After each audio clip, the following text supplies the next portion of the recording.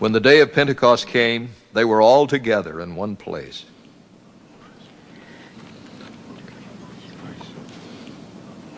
Suddenly, a sound like the blowing of a violent wind came from heaven and filled the whole house where they were sitting.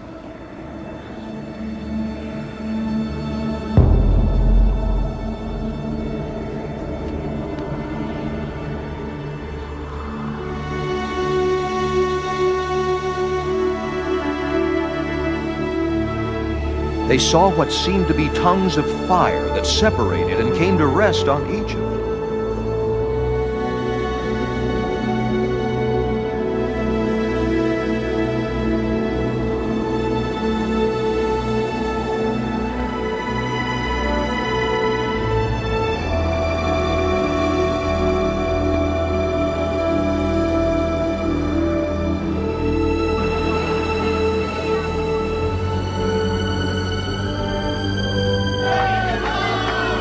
All of them were filled with the Holy Spirit and began to speak in other tongues as the Spirit enabled them.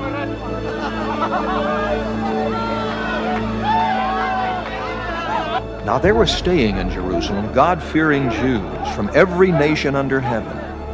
When they heard this sound, a crowd came together in bewilderment, because each one heard them speaking in his own language. Utterly amazed, they asked, "Are not all these men who are speaking Galileans? Then how is it that each of us hears them in his own native language? Parthians, Medes, and Elamites, residents of Mesopotamia, Judea and Cappadocia, Pontus and Asia, Phrygia and Pamphylia, Egypt and the parts of Libya near Cyrene, visitors from Rome, both Jews and converts to Judaism, Cretans and Arabs. We hear them declaring the wonders of God in our own tongues." Amazed and perplexed, they asked one another, "What does this mean?" Some, however, made fun of them and said, "They have had too much wine."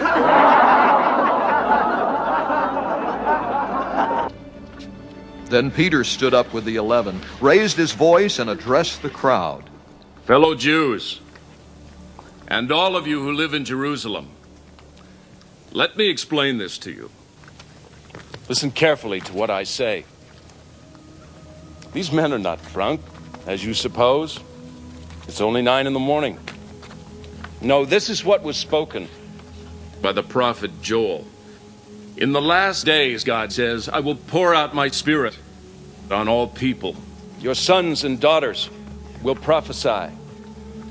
Your young men will see visions. Your old men will dream dreams. Even on my servants, both men and women, I will pour out my spirit in those days, and they will prophesy. I will show wonders in the heaven above and signs on the earth below. Blood and fire and billows of smoke. The sun will be turned to darkness and the moon to blood before the coming of the great and glorious day of the Lord. And everyone who calls on the name of the Lord will be saved." What you witnessed was the birthday of the church. Christ had died for the sins of the world and risen from the dead, taking captivity captive, setting us free from our captivity, the fear of death, giving us assurance of our resurrection by being the first fruits of the resurrection, and promising us when he returns, the dead in Christ will rise first. And so he tells his followers over the course of 40 days to wait in Jerusalem until you are endued with power from on high, to wait for what I've told you about, the promise of the Father. And he ascended, and 10 days later, this happens. They're waiting on the Lord. They're worshiping. Luke's gospel ends with them in the temple every day, praising God. And Acts begins with them meeting in the upper room to discuss who's going to be Judas's replacement. And in the meantime, they're continuing to wait in the temple every day and having meetings in the upper room. So where this happened may very well have been in the temple where Jesus actually administered. But that's nothing to part ways over disagreeing where this happened. The fact is, it happened, the church was born, and here we sit 2,000 plus years later. The Holy Spirit was poured out with signs and wonders, them prophesying in other languages, fulfilling Joel's prophecy. Peter begins to preach and quotes from Joel chapter 2. These people aren't drunk as you suppose. This is 9 o'clock in the morning, but this is what Joel was talking about. He begins to quote Joel chapter 2. And then he goes on in verse 22. Men of Israel, hear these words. Jesus of Nazareth, a man attested by God to you by miracles, wonders, and signs, which God did through him in your midst, as you yourselves also know, him being delivered by the determined purpose and foreknowledge of God, you have taken by lawless hands, have crucified and put to death. This was in the place of his death, and these were the people yelling, crucify him. No doubt many of them were. But let me just pause here and let's look at the whole verse. The death of Jesus was the plan of God, right? Jesus was delivered by the purpose and foreknowledge of God. So for anybody to say the Jews are responsible for the death of Jesus are just being dumb. Sure, there were Jewish people that wanted him dead, but not the Jewish people as a whole. Their leaders wanted him dead. The Romans were ultimately responsible. They were the ones in the government, right? Is government not responsible for the protection of its people, right? But here, God is responsible. Him being delivered by the determined purpose and foreknowledge of God. Jesus himself is responsible. He could have called legions of angels to set him free and fried that place, and he didn't. So to put blame on a people group is just dumb. If you're a member of the KKK, get out of it. It's built on a stupid premise. It's dumb. God is in control. Is God not awesome? And from the foundation of the world, Jesus was the lamb slain. And down through history, he laid down groundwork to set his son up to die on the cross for the sins of the world. Tell your neighbor, you've been set up. Verse 24. Sure, he was killed by lawless hands, but then God, whom God raised up, having loosed the pains of death. Hello, there was a resurrection. Some people act like he's still dead. Oh no, it was a tragedy. It was a tragedy, but out of it, out of good, out of bad, God brings greatness. Because it was not possible that he should be held by death. As God, how could he stay dead? Amen? For David says concerning him, and he quotes Psalm 16, verses 8 through 11, I foresaw the Lord, or Yahweh, Jehovah, always before my face. For he is at my right hand, that I may not be shaken. Therefore, my heart rejoiced, and my tongue was glad. Moreover, my flesh also will rest in hope. For you will not leave my soul in Hades, nor will you allow your Holy One to see corruption. You have made known to me the ways of life. You will make me full of joy in your presence. The end of the quotation. Peter continues, verse 29. Men and brethren, let me speak freely to you of the patriarch David, that he is both dead and buried, and his tomb is with us to this day. Notice the words this day, very significant. Therefore, being a prophet, David was a prophet and a king, and knowing that God had sworn with an oath to him that of the fruit of his body, according to the flesh, he would raise up the Christ or the Messiah to sit on his throne. He, foreseeing this, spoke concerning the resurrection of the Christ, that his soul was not left in Hades, nor did his flesh see corruption. So David was given this prophecy, this promise, And he delivered it, he wrote it in the first person as though he was his son Jesus. But it wasn't for him, because he died and his grave was there. They're probably a short walk from his grave. His bones had decayed. His flesh was gone. The worms had had their day with him. So the prophecy wasn't for him, it was for his son. Verse 32.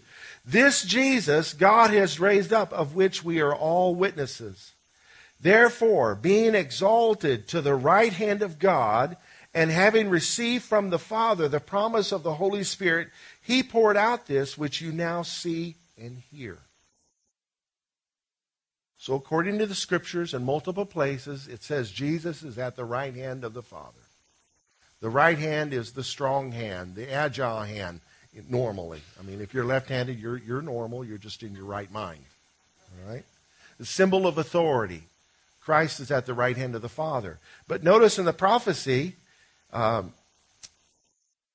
Messiah is speaking here prophetically through David. I foresaw Jehovah always before my face, for he is at my right hand, that I shall not be shaken. So if Jesus is at the Father's right hand, how is the Father at Jesus' right hand? Someone sitting by you, Stephanie and Jaden, mother and son sitting here. Stephanie is at Jaden's right hand, but Jaden is at her left hand. How does that happen? Well, if Jaden were to turn and face his mother, that would be a different thing, right? So Jesus is facing the Father's at his right hand, and he is at the Father's right hand. That's simple. Little positional truth there. Authority, power, position, right relationship, righteousness. God is one, amen?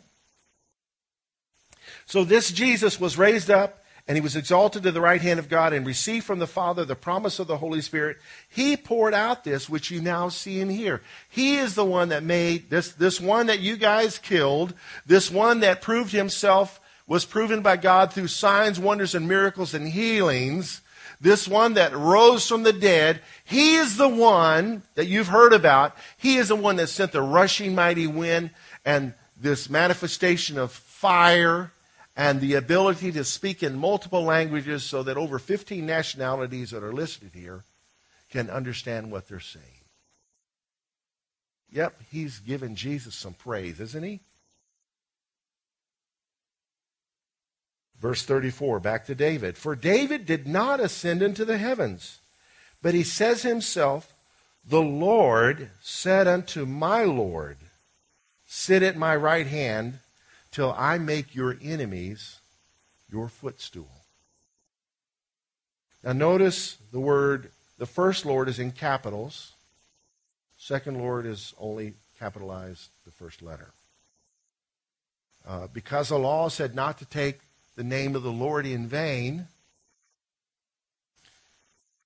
Jews developed a tradition of making fences around God's law. You know, if you are going to get ran over by a car, you put a fence up so your kids can keep from being run over. So to not take God's name in vain, they just didn't take it at all.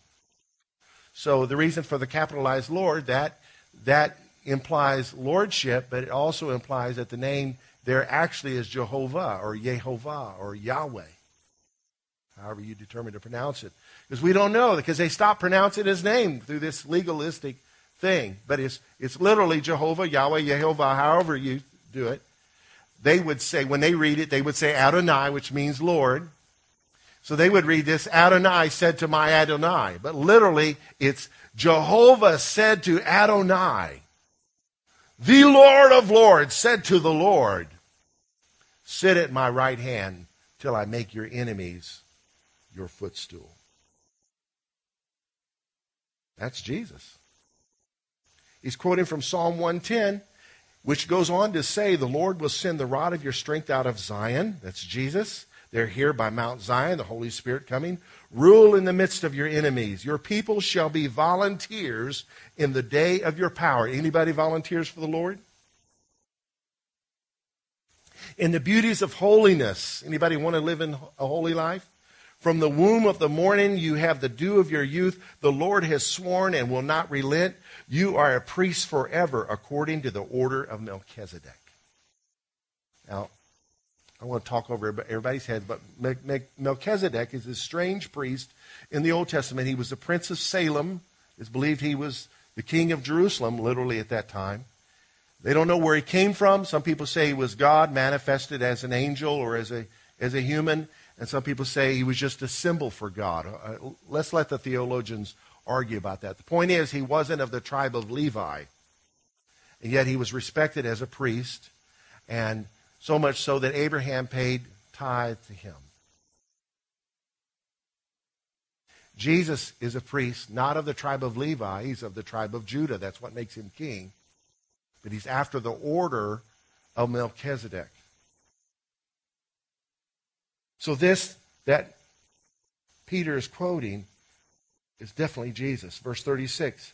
Therefore, let all the house of Israel know assuredly that God has made this Jesus, whom you crucified, whom God proved to be who he was by signs, wonders, and miracles. He's made him both Lord and Christ. Both Lord, both Adonai and Messiah. God has done this. Now, when they heard this, they were cut to the heart and said to Peter and the rest of the apostles, Men and brethren, what shall we do? I mean, they were astonished. They knew about his life. They knew about his death. They knew about his empty tomb. They knew about his ascension. And now this phenomenal thing happens. What's going on? So they say, what shall we do? And Peter says to them, repent and let every one of you be baptized. Can we say immersed? In the name of Jesus Christ for the remission, can we say removal? Removal of sins, and you shall receive the gift of the Holy Spirit. For the promise is to you and to your children and to all who are afar off, as many as the Lord our God will call. Who has heard the Lord call on you to give your life to him? Obey him. That was Acts 2:22 through 39, and we'll stop there. Let's pray. Lord, we just ask that you would speak to us today from your word, that when we leave here, we would be hungry for the Holy Spirit to be active and operating and filling all of our lives. In Jesus' name, amen. Lord willing, I'd like to speak to you on the good news or the gospel of the Son of David. I thought the gospel was the gospel of Jesus Christ. It is. It's this good news of this great story of Jesus. But one of the names of Jesus is Son of David. We know of him as a Son of God. We know of him as a Son of Man. He is also known as a Son of David. Now, some background. This event occurred 50 days from Jesus' death. But it also happened to be 50 days from Passover, because Christ was killed at Passover. Passover was a celebration of Israel's freedom from slavery. On the night of the Passover, an innocent lamb was killed in each household or between households that had to share. The lamb's blood was shed, the lamb was eaten, and the lamb's blood was put on the doorposts of that house at the original Passover. And that night, God's judgment passed over the houses where a lamb had died and blood had been applied to that house. But the Egyptians, the cruel slave masters, experienced a great tragedy to the point it broke their hearts, and they let them go free. So they remember that to this day. Practicing Jews and even Jews that don't practice Judaism celebrate Passover, the day they were delivered from slavery. Well, Christ is known as the Lamb of God who takes away the sins of the world. That's how John the Baptist introduced him. And through his death, God's judgment passes over us. He was judged for us. Him, as Peter said, being delivered by the determined purpose and foreknowledge of God, allowed him to be taken by lawless hands and to be put to death. So through faith in his blood applied to our hearts, we are passed over on Judgment Day. We are blessed. We are freed from bondage to sin. But he didn't stop there. The Lamb rose from the dead and is now our priest. Not after the Levite, not according to the law of Moses, but according to the faith of Abraham. He is our priest. And he makes sure we receive the full benefits of his covenant. So paralleling Passover and Pentecost, this was on the day of Pentecost, which means 50 days. 50 days after Passover, they celebrate Pentecost, which is the day that Moses went to Mount Sinai and received the law. The 10 Commandments written by the finger of God. But they were broken before Moses completely had them delivered to the people. And that day judgment came and 3,000 people were judged severely.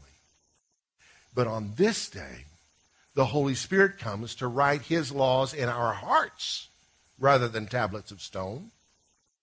And this too had been prophesied that it would happen. And 3,000 people find life. Another parallel is the Tower of Babel, where man had united and was developing their own religion and going to build a tower, I guess, to protect them from the flood or whatever. And God wanted them to populate the earth, have dominion over the earth. But they wanted to just build a big city and stay there, us four and no more kind of concept. So to scatter them, God came down and changed their languages. That's why we have all these languages in the world. Well, here, through the changing of languages, God unites nations. Where he had scattered nations, here he is uniting nations. This all happened 50 days after Jesus' death. They all knew about Jesus' death. This day was the anniversary of David's death. This day, his tomb is with us to this day. On that day, it was an anniversary of David's death. They remember King David as well. So knowing Jesus' death, knowing his empty tomb, what kind of impact did this sermon have? I mean, it really resonated with them. It was a place of his burial. 1 Kings chapter 2:10 talked about David resting with his fathers and being buried in the city of David. Now, when you see the city of David mentioned in the Old Testament, it's primarily talking about Jerusalem. But in the New Testament, you see it talking about Bethlehem, because that's where David was born. The angels told the shepherds, this day in the city of David, you'll see a Savior, Christ the Lord. So Bethlehem is the city of David. That's where he was born. But Jerusalem is also the city of David because he conquered it. Before he was king, when he killed the giant, remember that story? Jeff did such a great job of showing us the fullness of that story.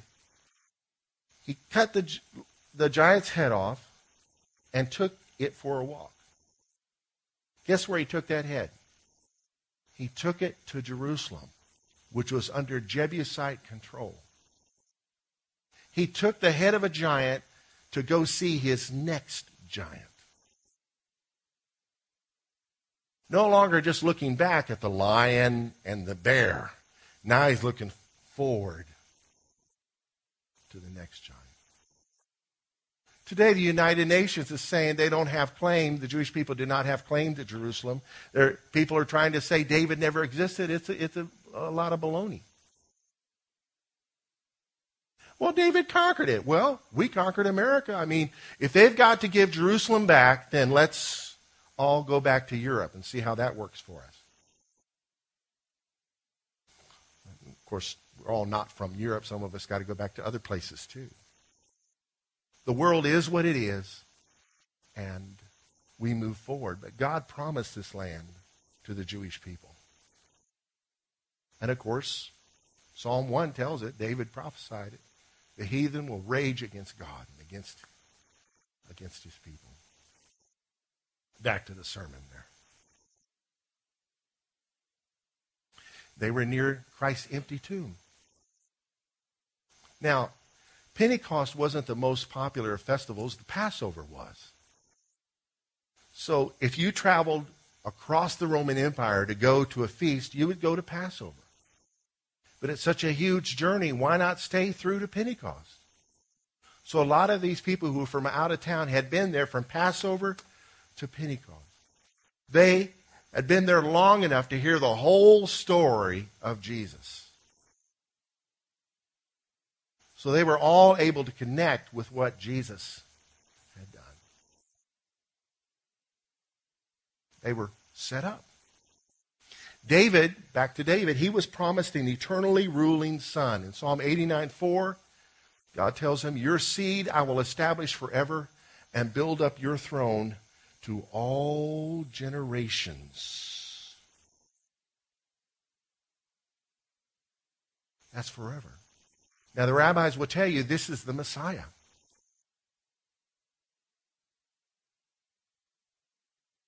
Jesus was often called the Son of David. Why? He was the Messiah. People that believed he was a Messiah would call him that. Matthew 1:1 opens with these words, the book of the generation of Jesus Christ, the Son of David, the son of Abraham. The angel told Mary in Luke 1, he shall be great and shall be called the Son of the Highest, and the Lord God shall give to him the throne of his father David. So seeing this, they believed that when he came, he would conquer the Romans for them. It'll be glorious. Not knowing that in the Old Testament are also prophecies about the Messiah's suffering. So there's the suffering Messiah prophecies and the conquering Messiah prophecies. He came and fulfilled the suffering Messiah prophecies, and now we're living between the fulfillment of the suffering Messiah prophecies, which were fulfilled, and the conquering Messiah prophecies, which are not completely fulfilled. In the meantime, he is sending the Holy Spirit to his people to empower us to establish his rule and reign. Any ex-rebels in the house? Jesus is ruling in your heart. You're coming under his dominion. You were an enemy of God. Now you are a friend of God. He was called the Son of David by some blind men in Matthew 9. Son of David, heal us.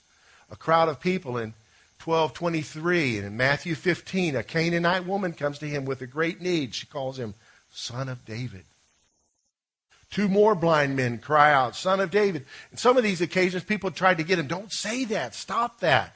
And they would cry out all the more. It wasn't just because they were disturbing the peace, but they were highly honoring someone, and it would be blasphemy if it wasn't true. A multitude on Palm Sunday, and the same day, children in the temple, Hosanna to the Son of David, glory to God in the highest. Blind Bartimaeus in Mark 10, and he's not named in Luke 18, but it's him. Son of David, have mercy on me. Now, when asked, the rabbis would tell you that the Messiah is going to be David's seed. And Jesus would have fun with them. When they would ask him questions, trick questions, trying to trip him up so that they could pin some crime on him, he would ask them this question. While the Pharisees were gathered together, Jesus asked them, what do you think about the Christ? Whose son is he? The son of David. They replied. He said to them, how is it then that David, speaking by the Spirit, calls him Lord? For he says, the Lord said to my Lord, sit at my right hand until I put your enemies under your feet. If then David calls him Lord, how can he be his son? No one could say a word in reply, and from that day on, no one dared to ask him any more questions. If he is David's son, how can David call him Lord? Because the Father gets the most honor, right? Well, according to another New Testament scripture, Jesus is called the root and offspring of David. He's David's son, yes. He's also his root. Covenant friend with Abraham, the creator, the lamb slain from the foundation of the world. The Holy Spirit was given as David predicted. Now listen to this. We read it earlier, verse 33 of Acts 2. Therefore, speaking of Jesus, being exalted to the right hand of God, position of power and authority, and having received from the Father the promise of the Holy Spirit, received this gift, he poured out this which you now see and hear. He poured out the wind and the sound and the fire and supernatural ability to speak in unknown languages. He did this. Well, David prophesied this in Isaiah 68. Speaking to Jesus, You have ascended on high. That's Jesus. You have led captivity captive. He conquered death. So we no longer have to be bound to the fear of death. You have received gifts among men, even from the rebellious, that the Lord might dwell there. Now, notice the italicized word from, an italicized word there. So you could really read it. You have received gifts among men, even the rebellious, that the Lord God might dwell. Now, in Philippians 4, Paul quotes this in talking about ministry gifts. He said that Jesus ascended on high and gave gifts to men. But here it says he received gifts among men. It's a picture of conquest. When a king would conquer another territory, they would bring back all the booties, pardon my French, but the rewards, the treasures, and distribute it to their loyal citizens. They would receive it from their conquest. So, how does he receive gifts among men? Well, the word among also could be translated for. He received gifts for distributing to people. He conquered death, hell, and the grave. He ascends to heaven, given the rightful position of authority and power at the right hand of the Father. And he receives from the Father the right to pour out his Holy Spirit. Even the rebellious. Unlike modern kings, even people that aren't worthy. Even these folks that had part in his crucifixion. How? So that the Lord might dwell among them. Jeremiah prophesied, no more shall a man say, know the Lord, for everyone shall know the Lord, like his neighbor. We're called to be friends of God. This is a beautiful truth, that the Son of David, as predicted by David, would ascend on high, take captivity captive, and receive gifts for people to give to us, even those of us that are not worthy of it, so that we could be a habitation of God in the Spirit. Isn't that awesome? So moved with the crowd that 3,000 people were baptized that day. They went home wet. Now, the Jewish temple had mikvahs, or baptismal pools, places where converts would go, or festivals, people could go and be immersed every year if they wanted, as a sign of cleansing. So in Christianity, we also have our immersion that we do through faith in Christ. So that, my friend, is the gospel of the Son of David. He is the king that continues to rule. He gives the Holy Spirit. And through the Holy Spirit, his authority is planted in our hearts, and we desire, he puts a want to in us. Rebellious people just don't want to be obedient people. But when God comes in our life, we may still have measures of rebellion from time to time in our life, but we are always brought back to a place of repentance before God. Why? Because the Holy Spirit's working in our lives, bringing us to a place of allowing him to conquer us. So we become the loyal subjects of the royal line of King David, his son Jesus.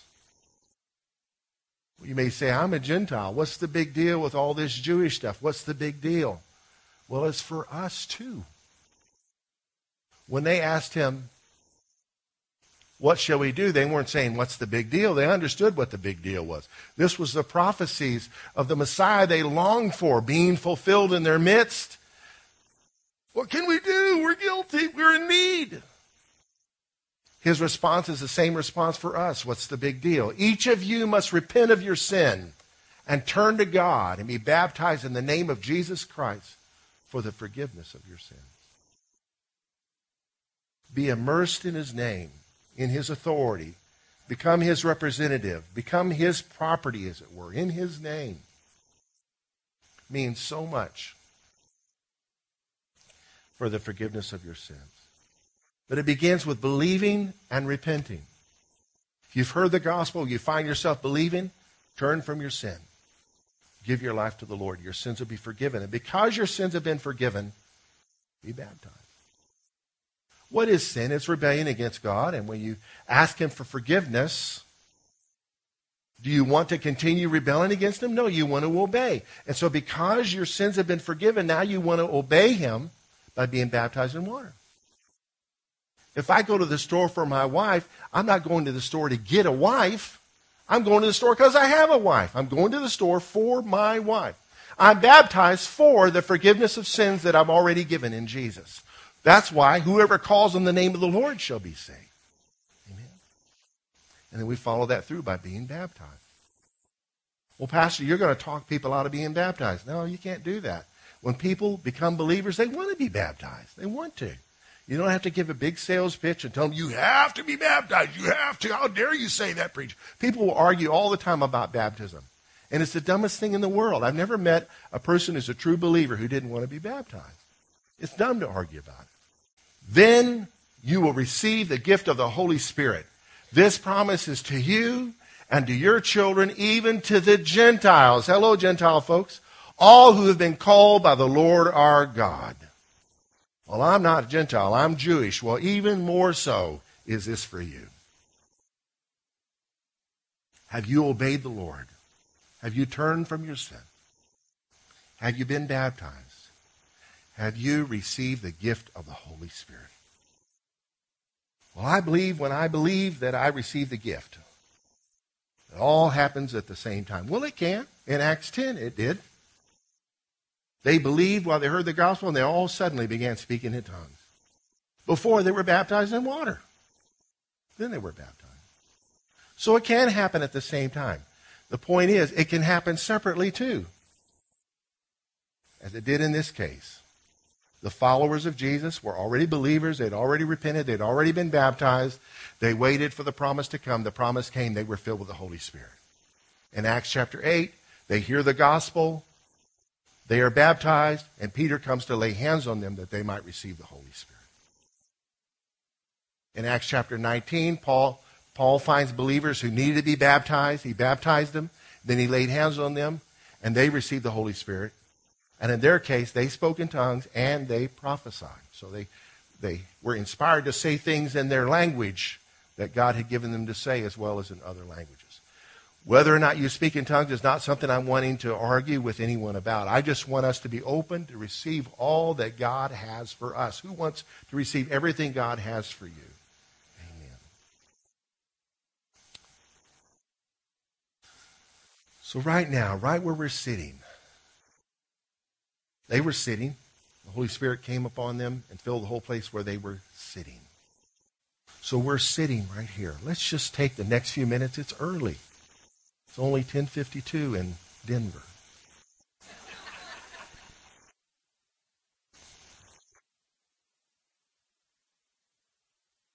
Just let me lead you in this simple prayer. Lord Jesus, I want all that you have for me.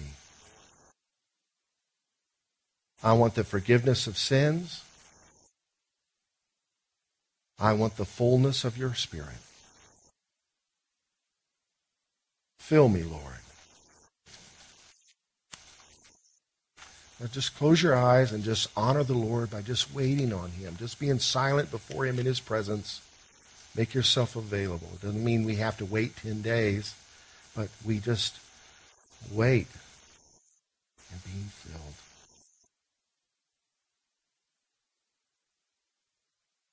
In Luke 11, Jesus said, ask and it will be given to you. Seek and you will find. Knock and it will be opened to you. For everyone who asks receives. He who seeks finds. To him who knocks it will be open.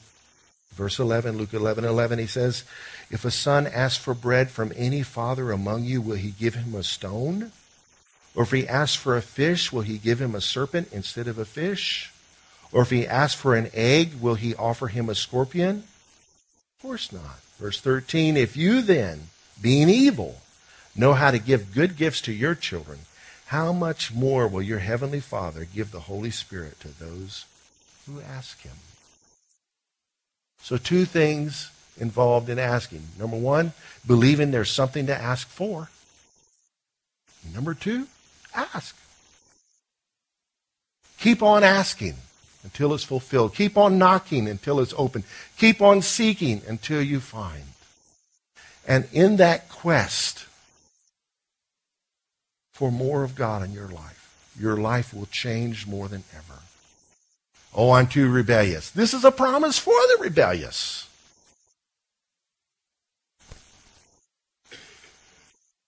Thank you, Lord. Lord, we receive by faith. I thank you, Lord, that you're putting a hunger in hearts, maybe where it hasn't been, or maybe where it was, and it's kind of grown weak. Lord, increase the level of our hunger for more of your Holy Spirit. For those of us that believe we are Spirit-filled, Lord, may we desire to be filled again, just like it happens in this book. Make us an actual book of Acts church. Accelerate the activity around here, we pray in Jesus' name. And Lord, I pray for those that aren't sure whether or not there is a Holy Spirit. Lord, I pray like those in Acts 19, may we be open to all that you have for us, knowing that you won't give us stones, snakes, or scorpions. You will give us what we ask for. In Jesus' name, amen. Pastor Shake leads us in a song. Can we stand? And as we stand, can the ministry team come forward? And if you'd like to receive prayer about anything, it could be the baptism of the Holy Spirit, as we've been talking about, or it could be healing or wisdom or reconciliation or anything else. We want to be up here to pray for you. So prayer team, if you guys could go ahead and come on up. 8 or 10 of you, just come on up. And as they're coming, let's sing and worship the Lord. And as they're coming, if you'd like to receive prayer, don't miss this opportunity that is yours to be prayed for. There's nothing worth more that could ever come close.